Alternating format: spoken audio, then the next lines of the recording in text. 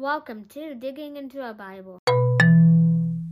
Hey, welcome to Digging into the Bible. My name is Jim Barnard. This is a production of Tiller Coaching. Okay, it's day 53, and yesterday I was flying without a net, and I didn't even realize that I had fallen. I called the place in Athens where Paul went to, I called it the Areopagus, when it's more correctly pronounced the Areopagus. Maybe that's not a big deal, but to me, I want to get this stuff right, or as right as I can. And so, today when Paul is giving this speech at the Areopagus, I want you to pay close attention because I think that this is one of the strongest gospel presentations ever recorded. It's so good. It's brilliant. With that as the backdrop, let's go ahead and dig in. This is Acts chapter 17, starting at verse 22. So Paul, standing in the midst of the Areopagus, said, "Men of Athens, I perceive that in every way you are very religious. For as I passed along and observed the objects of your worship, I found also an altar with this inscription, 'To the unknown God.'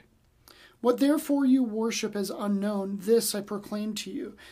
The God who made the world and everything in it, being Lord of heaven and earth, does not live in temples made by man, nor is he served by human hands, as though he needed anything, since he himself gives to all mankind life and breath and everything. And he made from one man every nation of mankind to live on all the face of the earth, having determined allotted periods and boundaries of their dwelling place, that they should seek God and perhaps feel their way toward him and find him. Yet he is actually not far from each one of us, for in him we live and move and have our being. As even some of your own poets have said, for we are indeed his offspring.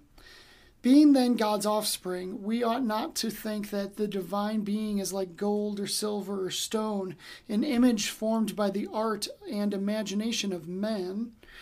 The times of ignorance God overlooked, but now he commands all people everywhere to repent, because he has fixed a day on which he will judge the world in righteousness by a man whom he has appointed, and of this he has given assurance to all by raising him from the dead. Now when they heard of the resurrection of the dead, some mocked, but others said, 'We will hear you again about this.' So Paul went out from their midst, but some men joined him and believed, among whom were also Dionysius, the Areopagite, and a woman named Damaris, and others with them." All right, so this is Paul live at the Areopagus. Okay, you've heard of Yanni live at the Acropolis. It's one of the greatest albums of all time. I can't say that I've ever sat down and totally listened to it, but it is quality. I know that much. It's interesting because where Paul is it's right across the hill. There's two hills right next to each other. There's where he's at, the Areopagus, and then he's overlooking the Acropolis.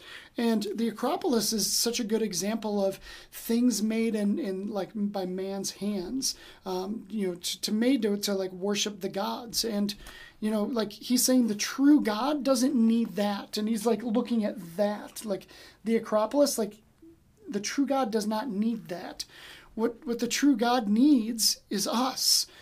He created us and every living being. And it's not just the Jews. It's every single person that has ever lived on the face of the earth. That's you, that's me, that's all of us.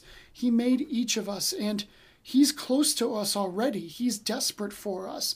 And Paul makes these great references, even using some of their own language to talk about, you being, the offspring of God.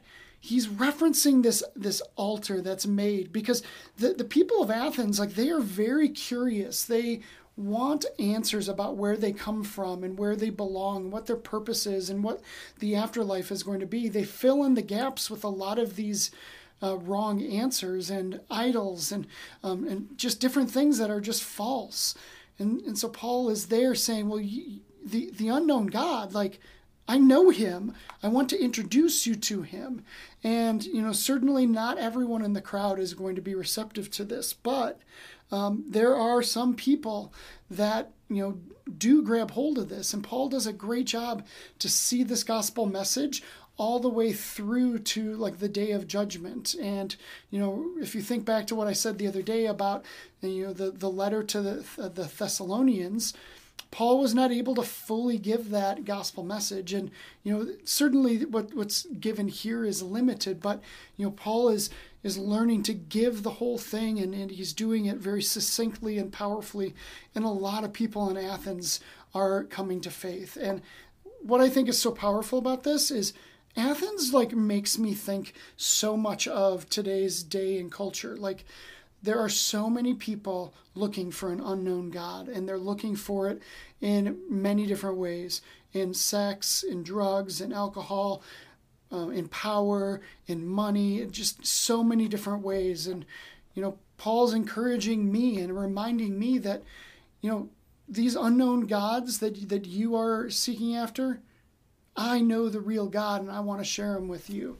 So that just inspires me to have courage to go stand up on a hill and preach it hard and preach it accurately. So that's what I have for today. Thanks for watching. Thanks for listening. I'll see you tomorrow as we move on to Acts chapter 18. I'll see you then.